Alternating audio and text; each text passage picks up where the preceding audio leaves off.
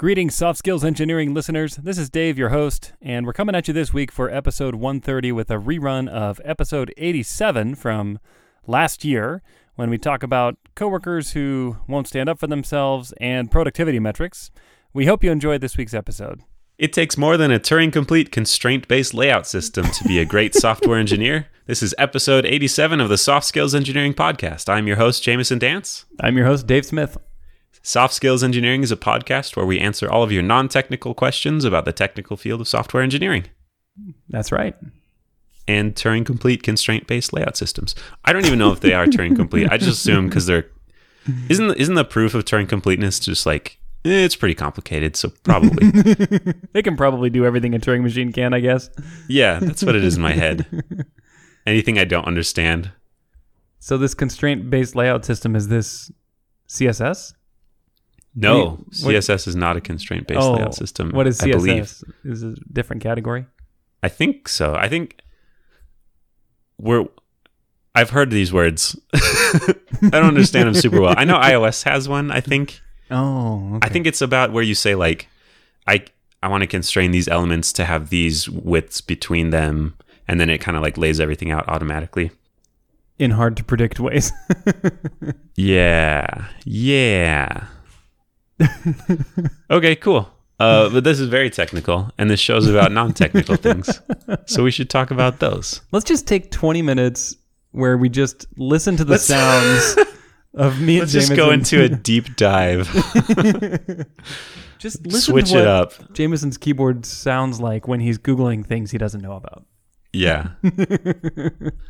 We know the listeners listen to this show for hard-hitting, totally non-expert, off the top of our head, off the first page of Google search results, technical information. In the dark web. That we have no personal experience with. Yeah. That's what they crave. And we're just humble servants. We're here to deliver what you crave. Real quick. We do not want to answer our first question yet. I wanted to say shout out to people who have been leaving comments on our website for each episode and taking the discussion in new directions. I read through a bunch of the comments recently and was, as usual, both surprised and humbled by how little Jamison and I know about anything. Y'all are smart. Good work. It's great. Yeah, it was a frequent and necessary reminder about how limited our scope of existence has been. And it's great to hear what other people have to say about these topics. So go check it out at softskills.audio. You can click on an episode and scroll to the bottom. You can see comments that people have left. Very interesting. Yeah, for sure. All right. Do you want to read our first question, Dave? Yes, sorry, I'm laughing because I remembered how this individual asked us to pronounce his name. It's David. Okay. Not David. David. Okay, David. David writes, I've been working on a project for the past year with two other senior developers. One of them is the lead and the other is my peer. We all have a lot of respect for each other's opinions and resolve our engineering disputes amicably. My problem is that sometimes my peer will just give up, saying, have it your way. I want to have it out with him and evaluate each solution on its merits. I've considered stand and fight, you mangy cur. But then I looked up mangy cur and decided against it. How do I get him to be more vocal about his opinions so that I can prove to him that I'm right? I assume that last part is a joke. It has to be. It was in parentheses, so that means joking, right? Yeah, and David sounds like a jokester because his email address was David normally, but that's okay. We like jokes. That's why we do this podcast. That's right. Oh, is this like a deep embedded advertisement for whatever fast food company says have it your way? Is that still is that McDonald's? Burger King? I don't know. Is this one of those native are you like a sock puppet for big fast food? Big Burger? Yeah, Big Burger, part of the Big Burger conglomerate. Probably. Because if so, that will be several $1 million, please. That's right. And that will be several $1 million wasted. What are you talking about? I could really go for a good have it your way brand burger at a local establishment right now. Delicious.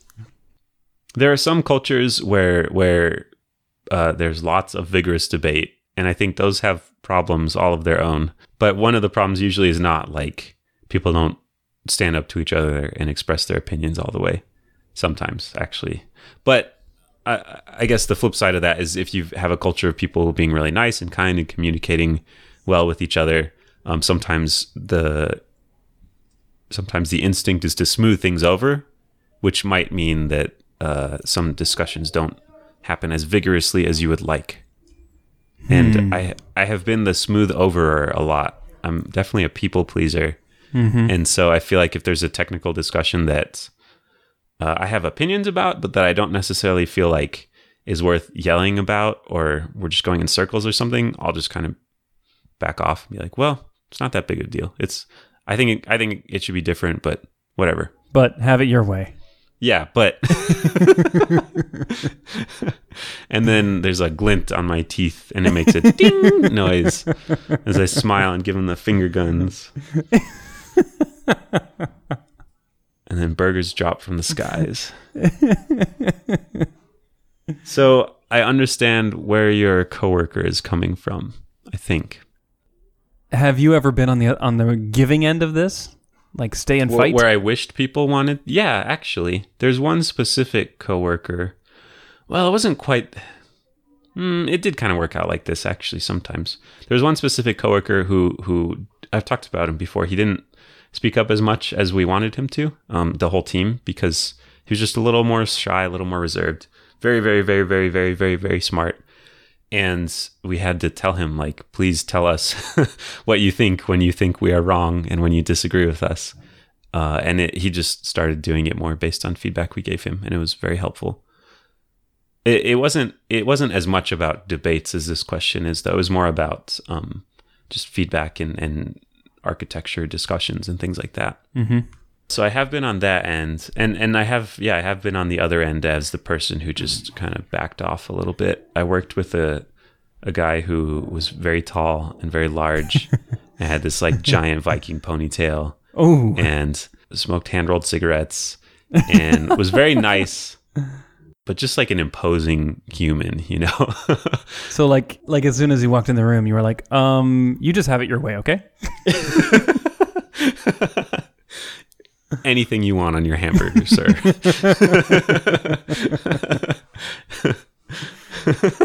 So did he like... You want a taco on your hamburger? Sure. I'll do it. Have it your way, buddy. Have it your way. So like, did he just say things and you were like, yep, we should definitely do that? No. It wasn't quite like that. It wasn't just like me cowering before him. It was like we had some different backgrounds technology-wise. We had some different opinions about the right way to do stuff. And I just found myself deferring to him a lot, both out of this desire to like smooth things over and not caring that much. And also like, he's just, I don't know, just a big imposing human who wasn't definitely not trying to be intimidating or anything, but that does affect how people interact. For sure. Yeah. And I think our technology decisions and our technical output was worse for my behavior, even though it was the most comfortable thing to do at the time. Wow. Dang. So looking back, I would do it differently now, but I was just a young lad. Just going with the flow. Just a young Burger King sales associate. Making my way in the big city with the wonderful opportunities afforded me by the company. So you're saying you probably could have course corrected something that turned out badly, but you felt intimidated into going along with the... Yeah, and it wasn't a huge disaster. We just ended up with things that I wasn't happy with and that caused some friction with the rest of the company. Okay. Some of it was around technology choice. It was just this weird one-off kind of Frankenstein thing that we didn't know how to operate very well. And some of it was more tactical, like the way we did things inside the code we were working on together. Wow, that's very interesting. So I think if I was in that situation again, I would have just talked to him explicitly and said like, hey, I feel weird about how we work together. I feel like I need to kind of like back off and let you get your way more, but I don't think that's the right thing to do. So I'm going to try and discuss it more. I'm going to try to stand up to you, you big bully. Yeah. And knowing him, I think he would have been fine with that. I think he would have appreciated that. It wouldn't have been awkward. He's like, you are literally the first human that's ever stood up to me. What? How dare you? Do you see how big I am? No. Don't you know that I roll my own cigarettes? Again, very nice. Yeah. So I've been a weird thing. I've worked with a couple of people one person in particular who was the kind of person who would give in a little bit too quickly. And at my last company, I remember several occasions where I was discussing an idea with this person, and at strange points in the conversation, at least unexpected for me, he would just say, "Yep, okay, that's fine." And to me, like, we were just barely beginning to explore the surface of what we needed to cover to make a good engineering decision. And he would just like insta-cave, just boom, caved in. And even in situations where I would ask him about how something works or ask, because I was curious about something, and maybe we were trying to make a decision together and I would have a bunch of questions for him, he would just kind of be like, "Oh, no, you know what? Never mind." Huh. So I saw this pattern a few times. And the thing is, he was a really good engineer and super smart and had a good reputation over many years of making good decisions. And I really looked up to him. So when I saw this behavior, it struck me as very odd. So what did I do? Well, I confronted him about it. Over chat, I said, "Hey, I've noticed a pattern where I'll be asking you a question or we'll be discussing something and you kind of like end the conversation. And I think we should... I didn't really spend too much time like asking him why or what. I just threw it out there and said, I think that... What's going on? I don't remember asking what's going on. I just kind of said, "Hey, I'd like you to follow these conversations with me all the way to their conclusion and not, cut it off." And it would even happen when he would come to me with a question where I would, his question would be something and I would start answering and then I would ask him some follow-up questions to clarify things and then he'd be like, "Oh, never mind. So in hindsight, I probably was intimidating to him, and it turns out that you can be intimidating without intending it at all. Were you peers? At the time, we were probably not peers. I think I was probably his manager in a managerial reporting hierarchy. Sure. So I could see why that would have imposed like some kind of pressure that I didn't even realize I was imposing. Did you see the same behavior with other people between you and other developers? No, I didn't. And that's why this one stood out to me. Sure. So I don't think I was universally imposing, but I certainly think that I was in this case. Targeted. You understood his psyche and knew how to break it down. Childhood fears, humiliations. You'd have subtle hints to his lost childhood toys on your clothing. Yep. Anyway, I'm trying to remember. It's been enough years now that I don't remember, but I think things improved after that, where he was more willing to engage in the conversation all the way to the end. At least I don't remember an instance of him withdrawing abruptly after that conversation. Sure.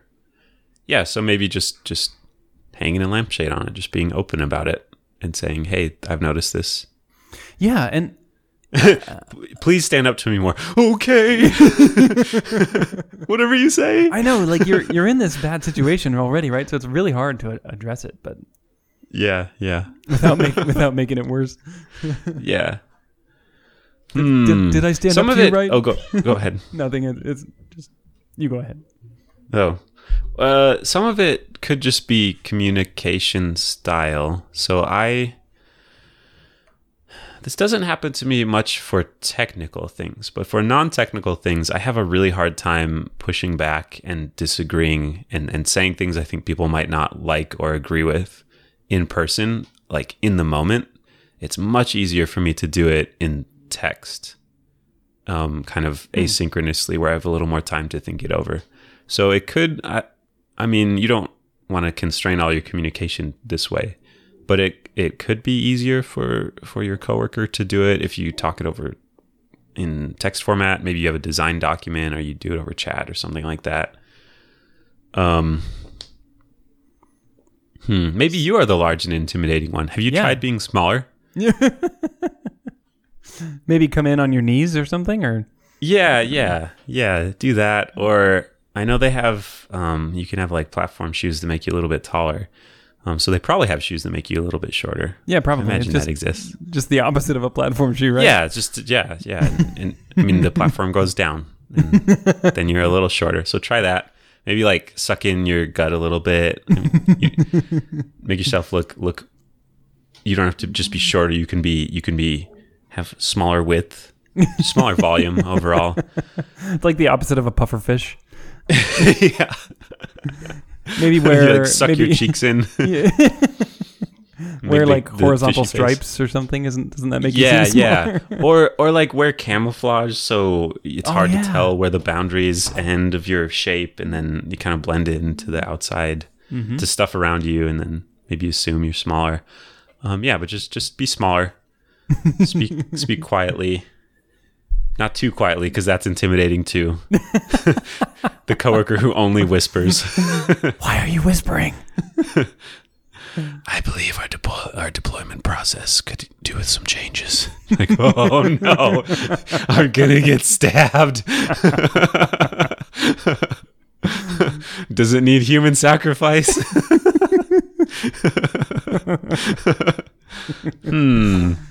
Well, yeah, I mean, I think it's worth just talking openly. I have seen that work in cases. Yeah, I've seen that work, and when I've been the person who didn't stand up enough, that's what I would have tried. Mm-hmm. And you should. This needs to be resolved, because Jamison's example from a few minutes ago is totally representative of what I've seen, which is that the more back and forth discussion you have about important decisions, the better the decision becomes. Now, obviously, there's diminishing returns here, but if the conversation ends prematurely, you're more likely to make a bad engineering decision. Yeah, and it's possible to build up resentment about this too, to feel like things are moving in a direction you don't like, and you didn't get to or weren't able to influence it like you would want. Yes. So over time, it gets more and more frustrating that the finished product doesn't have your input, even though the other person might feel like they're trying to give your input. Yeah. Yep. Exactly. It's a resentment breeding ground. Yes, that is a good way to put it. All right, just talk to him. That's our advice. Have we answered the question? I think so. Should we go on to our next one? Let's totally do it. I will read the next question. This is from a listener named Ryan Moore. He said it's pronounced Ryan as in Ryan Gosling and Moore as in Roger Moore. Roger. So it's pronounced Roger Gosling? Yeah.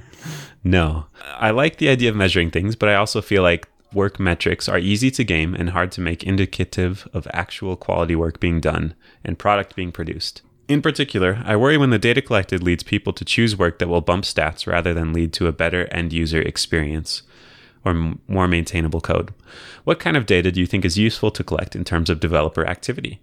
Can you share some examples of ways you've been able to assess your own and your coworkers' productivity? I'm interested in this both on a team level and a personal one. How can I get better if I don't have a way to track what good is for myself? Is trying to turn the complicated and messy thing that I actually do all day into trackable, data-driven domain a fool's errand?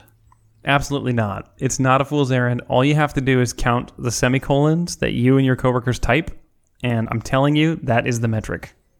I use Prettier, so when I write JavaScript, I don't type any semicolons, and it puts them all in for me. So you have defeated my system. My perfect metric is defeated. Do you remember we did talk about productivity a while ago, and we came up with a number of keyboards that you own or something, right? Yeah. As like the null metric. So it has to be better than that. That's the baseline. That was episode 79, I think. What? How do you know that? My mind is blown right now.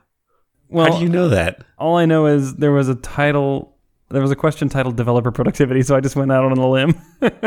Oh, are you looking at our Trello board? Yeah. Oh, okay. I thought it was like a memento thing where you had them all tattooed on your body or something. I also have that, but those are harder to search than Trello. They only show up under UV lights. Yeah, so that's the baseline. Better than mechanical keyboards that you own. That's right. So I like how it's split into personal productivity and team productivity, because I think you can afford to be much more dystopian about personal productivity metrics. Totally. Because you're doing it to yourself. So like if you measure the number of times you get up and talk to your friend, it's not going to make you, I don't know, you can't fire yourself over talking to your friend too much. Although you could bring that to your boss at annual review time and say, just so you know. Here's my dashboard. Yeah, I should probably be fired. I'm really into quantified self. I quantified the number of tweets that I read each day. And it gets real high sometimes. Yeah, so I think it's wise to split those up, because you can be much more aggressive and get a lot more info that feels a lot less evil about yourself. Have you done any personal productivity tracking stuff just for yourself? I have. About 2 years ago, I started using a tool called Rescue Time.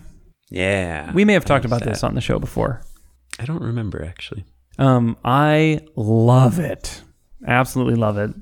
The way it works is you run it on your computer, so it only tracks time spent on your computer, but it will categorize things based on the window titles of the applications that you're using. So you can even do it down to the website name. So certain websites can be categorized as productive and others can be categorized as distracting.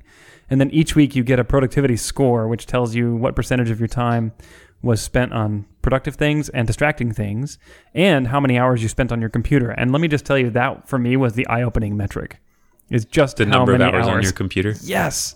So many. So many more than I expected. Huh. How about you? What did you find when you started using it? Yeah, I've used Rescue Time, and yeah, I found that I'm not very productive according to Rescue Time. That's probably the most invasive one I've used. I've also done other things. I've tracked the number of commits and number of pull requests closed and number of issues closed and stuff just for myself. I think I did one other thing. I have like a little text-based to-do system I use sometimes. And for a while I just tracked like some little metrics off of that. It was very, very simple. Just like parsing this text file. I don't think I've gotten too fancy though. And there's so much data. Like I read a blog post about a person who just recorded all their keystrokes for all time. Oh my gosh. And put them in a database. And then they like mine them for patterns and I don't know. There's some interesting things they looked at. I thought you were going to say mine them for passwords. Oh no! I mean, hopefully you know the passwords that you're typing in. That could be very sensitive data and very damaging if it got out, right? Oh, for sure. Yeah, for sure. There's also a lot more hopefully about the impact that your work has. So there's two sides to it. There's the input, there's what you put in, and then there's the effect that it has on the code quality or the product or the end user. Ryan talked about those two things. And I think it's really measuring what you put in is pretty easy. It takes some work, but there's a lot of tools to do it. Measuring the output is like the purpose of a business almost. Measuring the effect on users, like that's hard. And I don't know how you'd tie those things together, because I think to some extent they're not linearly related. I think it's possible to just crank out a bunch of features and have users not care. Oh, for sure. It's possible to sit in a hammock all day and think real hard and then type for like 20 minutes and have people just have their minds blown. Yep. There's research behind that one too. In fact, there was research that I read from Amazon and Microsoft that found that like 2/3 of the features that they produced either had a negative impact on the user or had no impact on the user at all. And it was only 1/3 of the features produced that actually gave benefit. To which I say, well, you got to produce all the features in order to get those 1/3. What if we just only do the good third? It's problem solved. Yeah. So that gets into like product development and I guess there are all kinds of metrics around user engagement and activity. But I think linking those back to specific individual developer efforts. It's very difficult. Yeah, that'd be hard. There's so many steps that go into it, from design to development to like review and mentorship, and other people might throw in ideas, even if you're the person that types the characters. Exactly. So even code authorship might not be the absolute truth. For sure. And say maybe someone built the platform that you are using to stand on the shoulders of giants, you know? Yeah. I mean, it's super complicated to trace that back.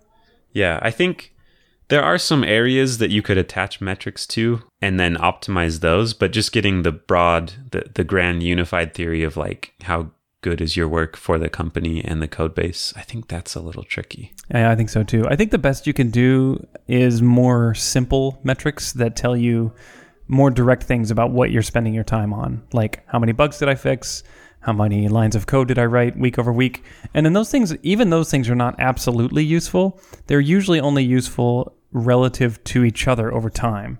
Sure. So you can identify trends in your own life. Like, I typically write this many lines of code. This week was an anomaly high because I, copied and pasted a 10,000 line library into our code base or something, Sure. I experimented with amphetamines at work. Turns out the short-term productivity gains are astounding. But then you might also see declines that you think are, might be indicative of something else. Like, I haven't written any code this week, and that's very unusual for me. What's going on in my life? And I think what happens is it can act as a circuit breaker to stop behavior that isn't helpful to your own well-being. It'll help you notice it before it becomes burnout or some other negative effect. I experimented with amphetamines at work. Turns out the long-term effects on productivity are also astounding. Yeah. I think if you are working on developer-facing things, it can be easier to measure the impact of your work on your users. Say you're trying to build a better deployment pipeline or something like that, then it's easy to assess metrics on specific targeted tasks like that. How many deploys do we have? How long does each deploy take? And I think those are good productivity metrics for that task. Or if you're building a component library or something like that, you could think like, how much custom code does someone have to write to finish a feature? Mm-hmm. How much custom UI code? So I think in more targeted tasks, you might have better metrics, but just overall, yeah, that's real hard. Mm-hmm. Maybe ask the product people. Maybe they have it all solved and we just don't know because we don't ask them about it enough. That's probably right. Someone else knows the answer. They were like, this is easy. All you do is blah. So can I make a weird meta comment about metrics and personal tracking? Sure. I believe that we use metrics for things that are too hard for us to understand directly. So, for example, what do you mean? Like, say you're trying to measure engagement for your user base. If you knew all of your users, you wouldn't have to measure engagement. Like, you would just know. But no single human being can take like 1 million people's lives and fully synthesize that in our own brain. So instead, we summarize their behavior through these numbers that are proxies for their actual behavior, right? So it's kind of like the map is not the territory thing. I don't know what that is. What is that? As I understand it, it's kind of talking about abstractions and how you make a map, and the instant you make a map, you have made an abstraction because you've lost data. And there's this trade-off between making a more accurate map and like recreating the physical world that it is a map of. So you have to leave information out in order to make it useful, but then you have missing information. Okay. Yeah. So it's like, like it would be impossible to identify the political boundary for every grain of sand, right? So you draw a line and some of the grains of sand are like not exactly in that line. And right. Is that what you're saying? It's kind of about, models and how they reflect reality. And they're always abstractions of reality. And exactly so if right. a model tells you something, that doesn't mean like that's how reality is. That means that's what the model tells you. That's exactly right. And that's exactly the thought I'm thinking. And that's why we use metrics, because especially for like large user bases, there's no way to track that. And there's no way for a single human being to fully synthesize the behavior of all their users. But if you only had one user and you could watch them every day, all day, you wouldn't need metrics, really, right? I mean, maybe for remembering over time, you'd need to look back and do that. But I'm getting to a point here, which is that maybe numerical metrics are not the best way to track your own personal productivity. And this week, I started doing something new, which I didn't even realize was related to this question until just now, which is I've started writing journal entries every night, actually every morning. I picked up this idea from a little workshop that I've been taking each week through my church, And all my life, people have said you should write a journal, and I just never did. And so I started writing down my thoughts each morning, just like what are some of the things I did yesterday? What are some of the decisions I made? How do I feel about them? And, I found that I got a lot more clarity about what's going on in my life than I ever did from things like rescue time or other metrics that I've used to collect. And so it's kind of an alternative approach, and maybe it's a complementary approach, but I think that when we're measuring our own productivity, we don't necessarily have to resort to metrics only. So you're talking about using narrative a little bit more. Yeah, exactly. Like, it's kind of like self-reflection, more so than just saying, well, the numbers say I'm happy, so I should be happy. Yeah. Yeah, I like that. I have a developer journal where I talk about work stuff. That's cool. It's kind of a combination of things that I'm doing, things that I've learned, and just how I feel about work stuff.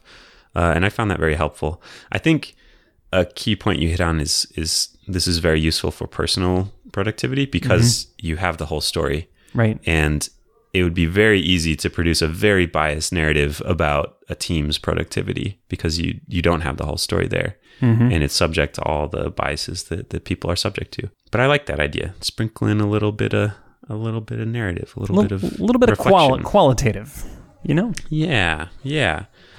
I think the dream is you get a number and then you make that number go up, and that means everything is better. Yeah, exactly. And that's hard to do. It's just crap. It's not. It's just to answer the question that the person wrote. Is it a fool's errand? Yes, absolutely. For your own personal happiness, finding a metric or even a small number of metrics that can measure your own productivity and happiness is just. I think it absolutely is a fool's errand. You think it's worthless? Not worth doing at all? No, I don't think it. I think it can have value as one item on your palette of many ways of tracking your own productivity and personal well-being. Okay, but you're saying as the true measure. Yeah. So I think I agree with that. I think I agree it can be helpful, but it's not like we were saying earlier. The map is not the territory. Yes. And also, a metric won't ever tell you what's important to you, right? Like the metric just measures actions, but how do you actually find out, what do I really want to achieve? What's important to me? That's pure self-reflection, totally qualitative, right? Yeah, that's true. So, we're getting a little philosophical here. Yeah, wouldn't want that. Would it be an okay time to transition over to measuring the productivity of your team? Sure, yeah. We could talk about that. So earlier you said that it's okay to get really, you didn't say Orwellian. What did you say? Dystopian. Yeah, dystopian. But Orwellian is dystopian. That's right. I think you're right. It's okay to get really Orwellian on your own self. But with a team, that's when you need to get really dystopian. Microchips implanted in the skin. Yes. Like smart carpet that tracks where everyone walks. Absolutely. Microphones. I mean, well, there already are microphones everywhere, so we live in that reality. Welcome to the future. But you just need to ask them for their data and then mine that. Mine all their cell phones for locations. Yeah. Okay, so we've got that plan. Another plan is, I think there are two approaches. One is you talk very openly with the team about what the metrics are, in order to get their buy-in, in order to make clear that you don't want these things to be biased or drivers, but and they're not going to affect directly hiring or firing or salary or anything like that. And that way you hopefully avoid some of the negative effects of metrics on your actions. Another approach could be to keep them all secret and try and avoid the negative effects of metrics on people's actions by having them not know the metrics. That feels a little weirder, like you're a spy master. But I think if you use them responsibly, then maybe the outcome is okay. How do you feel about those two options? I think that there's probably a hybrid approach that's best for many teams, which is that the team agrees on what's important to the team and they strive to achieve that, and they have a measurable way to achieve that. And I wouldn't even call that like a metric. I would call that like a goal, and you use metrics to achieve that goal. Because again, metrics can't tell you what's important. They just help measure progress towards something. So I think it's really good for teams to have goals, and really good for them to have nice, measurable, easily quantifiable, and clear metrics, for lack of a better word, to know how they're doing toward that goal. Absolutely. Sure. But then... So goal is the broad thing, and metric is how you're doing towards your goal. Exactly. Is that what you're saying? Yeah, exactly. But then also I think management needs certain tools at their disposal to be able to quantify how well their people are performing. And this is where you get into really dangerous territory, but also really valuable information. So, I mean, story points is the big one, right? Yep. I don't think I've ever felt like story points were used well around me, but that's a metric that almost everyone tracks. And I think if you use them for feedback well, they could be maybe more than useless. It's a pretty high bar. Actually, the bar is it has to be better than the number of mechanical keyboards you own, and I think it potentially could be better than that. How could you? See, that's the thing with metrics, is more than useless is a bar, but it's so easy for a metric to become actually harmful, right? Yeah, it is. And there's this really fancy law called Goodhart's law that says when a measure becomes a target, it ceases to be a good measure, which means that when someone knows that they're being measured by a certain metric and that they will benefit by that, or that it's an important metric, they will then start targeting that metric instead of focusing on the goal the metric was meant to measure. They will focus on the metric. Yeah. Have you ever seen that happen at work? I don't think we've ever done metrics rigorously enough for that to come into effect. Well, the way these things usually happen is like management leaks that they pay attention to some number, or they'll say something like, "Well, that'll come up in his review," and then you're like, "Oh, that's a target." Right? Yeah. I mean, it could be the giant wall-sized dashboard of a bar graph of commits across the team. There's each person's picture underneath the bar. The commit leaderboard. Exactly. One of my friends, Ryan Florence, when he was working at a local company called Instructure, he was on a small team. They wanted to measure their productivity, so he just made a little dashboard, and all it was the number of tickets closed each day. And it would just show each person's name and a giant number next to them, the number of tickets they closed. Mm-hmm. And I think he found that helpful. And it was also very much self-imposed. But also that could totally affect how you approach tickets. You could try and close them early. You could make them smaller so that you could close more tickets. Mm-hmm. And even if you are aware that you will not be judged, in this case, it's a self-imposed metric, I think just the fact that it exists could bias your behavior unconsciously. Sure. Absolutely. So you might act differently in ways you don't perceive as doing deliberately, just because there's a number that you can make go up.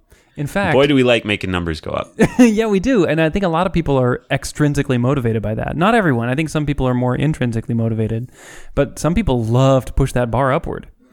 And when management signals that that's important, you want to do it because you want to please your company. Like your management has said, this is important. So you say, okay, well, I'm going to focus on that. I'm going to do that. That's obviously important.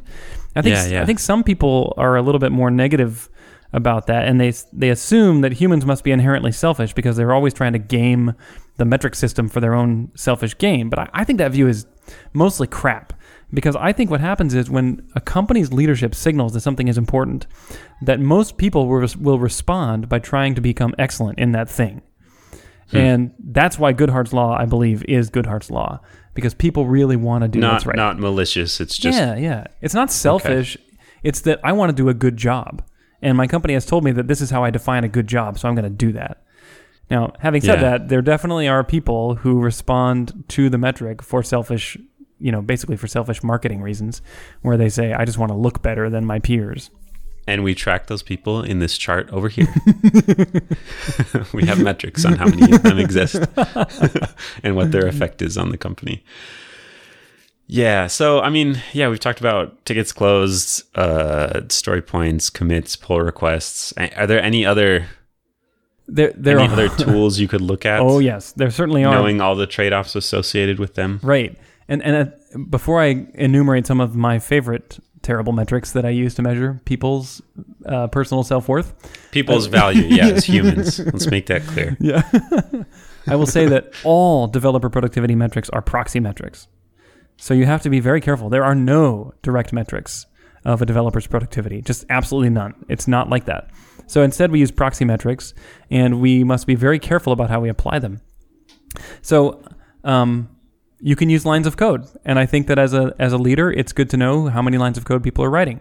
Of course, there has to be a story behind that, and you better be familiar with the story and not just the number, because the number can be easily gamed, not even intentionally, not even maliciously, and also not all lines of code are created equal. So, it has huge caveats, but as a broad stroke, you can use it to see roughly what's going on in a developer's world at work. You said tickets. I like to break that up into like features delivered and bugs fixed, which I think is really useful. Another one that I really like is how many code reviews did a person ask for, and how many code reviews were sent to a person to get their feedback, because that's a proxy for trust between the team. If they are going to the same people over and over, it's a signal that those people are trusted and their opinion is well regarded on the team. And like, how many comments do people make on code reviews? Are they active in the code review system, or do they never make comments? And then, of course, on a more anecdotal front, I like to use just anecdotal peer feedback, where I ask people how are they doing, and they can just tell me in story form, not number form, how they're doing. And the combination of all of these things, even still, doesn't paint a complete picture. You as a leader have to be plugged in and know this person's story and their day-to-day life, but it can supplement that picture, I think. There's an interesting tweet by a guy named Dan Liu. He cited someone's blog post about personal programming productivity, and this person ended up recording themselves program. So they would just turn on a screen recorder, do their work, and then watch it. Oh my gosh. Look at things that they saw as mistakes. They look at where they got stuck. They look at where they ended up too, and then look at kind of the path they took there. So maybe they were working on this gnarly function and they kind of poked around for a while, and they ended up with something clean, but like they took some detours, and they tried to use that to basically do deliberate practice to allow themselves to improve. That's awesome. What was the outcome? They felt better. I don't think there were metrics around it. I can read you the headlines though. Eliminating distractions, getting into the habit of getting into flow, scheduling my day around when I'm most productive, being patient. Those were the H2 tags in the article. So I think those were kind of the behavior changes that this person made. Interesting. So there weren't numbers attached to it, but Ryan brought up the idea of like, how do I improve personally if I'm not tracking things? And this is one approach. And it gets into the broader question of how do you practice stuff at work? There's deliberate practice, and then I forgot what the other term is, just incidental practice or something. It's kind of where you just like do the work without trying things deliberately to improve at it. And the value of just doing the work is not really very high. Any improvement that happens there is much smaller than people deliberately trying to improve. So I think another broader point is you don't just improve automatically by experience if it's not experience that you're using to try to improve, if that makes sense. Mm-hmm. That's awesome. That's very interesting. I've never been that deliberate about practicing my craft. Yeah, neither have I. It just made me feel real bad. That was the outcome of this. Also, I want to try it someday. Do you think that if you watch yourself make mistakes and then watch yourself recover and get to a better outcome, that you could somehow prevent yourself from making similar mistakes in the future in software development? I know there are things I do that are very inefficient and dumb and bad. And I also know you don't need a screencast to tell you? No. I also know I don't know what they are. Oh. I just know that the way I work is not optimal. I think some of it is like there's a journey you go through to get to the right answer. And I don't know that you can always just skip the journey and just sit down and think the right answer. Mm-hmm. But I think there has to be stuff to improve on. I want to believe that. I think you're already pretty much a master, Jamison. What? Yeah. How could you get better? I did stream myself programming on Twitch once, and that was very stressful. How long? It was like 2 hours or something. Oh, wow. Okay. I was just making an HTML page, which is not just like doing layout stuff, which is not something I enjoy that much. So that was also pretty stressful. I recently heard someone doing small programming challenges and streaming it while they do it as like a newbie They were not newbies, but they were saying, look, as a newbie, you might want to watch how an experienced person writes code. Here you go. Sure. I thought that sounded actually cool. a few programmers that stream on Twitch, and I found it pretty interesting to look at them. Just watch how they do it. I've never had the patience to do that long to stick with that, though. I mean, yeah, like you get to watch someone sit and think a lot. Congratulations. Anyways, that's one approach to look at improving your own personal productivity. I will link the tweet and the article in the show notes. Anything else you want to say on this topic? I don't think we can underscore enough how tricky metrics can be, especially for measuring other people. So tread with caution if you do this, and be sure you have the full story before you make any important decisions based on metrics, which are inherently proxy metrics. Yeah, this is a fascinating and deep subject, and my tendency is to kind of dismiss it as useless, but I feel like I could be missing out on some value. Yeah. Because of that. It's just easier to say, oh, it's all garbage than to explore and get good at it. I think one more thing I'd say about it is one problem with over-metricizing, quantizing. Is that the verb? Yep, probably. Quantitizing, over-numbering someone's work is that you might crank up the efficiency so high that there isn't really time to sit back and think ever. And a lot of time, the concrete value to users and customers, like we said, is from sitting back and thinking, doing less work, but it's more important work. And if all you're doing is heads down trying to make all the numbers go up, you might not sit back and think like, what if we threw all this away and did this simple thing instead? So if you do have pretty intense metrics, make sure you leave room for that kind of behavior as well. Awesome.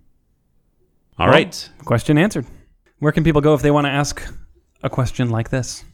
Don't ask this question. We already answered it. But if you want to ask a different question, go to softskills.audio. That is our website. There's a big old button on the top. Ask a question. You can put in as much or as little detail as you like. You can give us your name. You can give us a pseudonym. You can give us a series of unpronounceable characters like Prince did with his name. And we'll try and figure out pronunciations for emoji if you do that. And yeah, we'd love to answer your questions. Thank you so much for sending them in. We are slowly working through them all, and we hope to work through all of them. And then at last, we will expire our life's mission complete. I look forward to that day. On that happy, shining note, I think we're done. We'll catch you next week. Bye-bye.